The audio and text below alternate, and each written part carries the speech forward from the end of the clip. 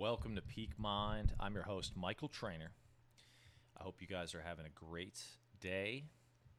I am recording amidst my 30-day challenge. Really appreciate those of you listening that are also committing to your own 30-day creative process. Today's short episode, The Mind Vitamin, is around declaring new chapters. I had a coach once when I was launching Global Citizen, a gentleman by the name of Peter Roche, who I'm profoundly grateful for. And I remember going through a particularly difficult time in my life. And Peter said to me something that really resonated, especially because in that time I was in my shit, so to speak. He said, we are all actors in our own life. We get to choose the character. We get to choose the role.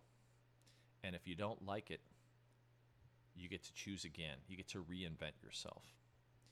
And every day we wake up, we get to choose anew. If you take it further, every moment of every day is an opportunity to start anew. And I don't know about you guys, but I've definitely had periods in life where I've gone through pretty significant challenges, traumas. I've faced addiction in my own life, things that aren't who I am, aren't at integrity with who I want to be, the character that I am playing in this world. And I want to encourage those of you listening that may be struggling or going through a challenging time to say that every moment is an opportunity to start fresh and really appreciate and understand the tapes that you're playing in your head and acknowledge, are those tapes and the stories that I'm telling myself serving me? Are they serving the character I'm playing? Are they feeding me to be the person I want to be in the world? Or are they holding me back? We always get the opportunity to choose anew, to let go of those things that are holding us back from who we want to be. Those habits, beliefs, behaviors, the self-limiting beliefs. When I go into ceremony, my intention changes. But one consistent intention is always, Creator, please help me let go of and move through anything that is no longer serving me, anything that is not in alignment with me as a vessel to your work, with me getting in my own way. Please help me. Reminds me of the Lord's Prayer, this notion of praying for serenity, praying for forgiveness, and I think forgiveness starts with ourselves. We are oftentimes, I have been my own greatest enemy. And today, for example, I was going through a particularly difficult period, and I called one of my dearest and oldest friends. And that conversation, which wound up being a 2.5-hour long conversation, had me totally reframe my challenge. And he actually said to me, he said, Michael, I'm so excited for you. I actually think, and he's known me for 30 plus years, that this is one of the most exciting times in your life. And I'm so excited for what you're about to create. And sometimes we need those people in our corner, those friends, those true friends that can remind us of who the fuck we are.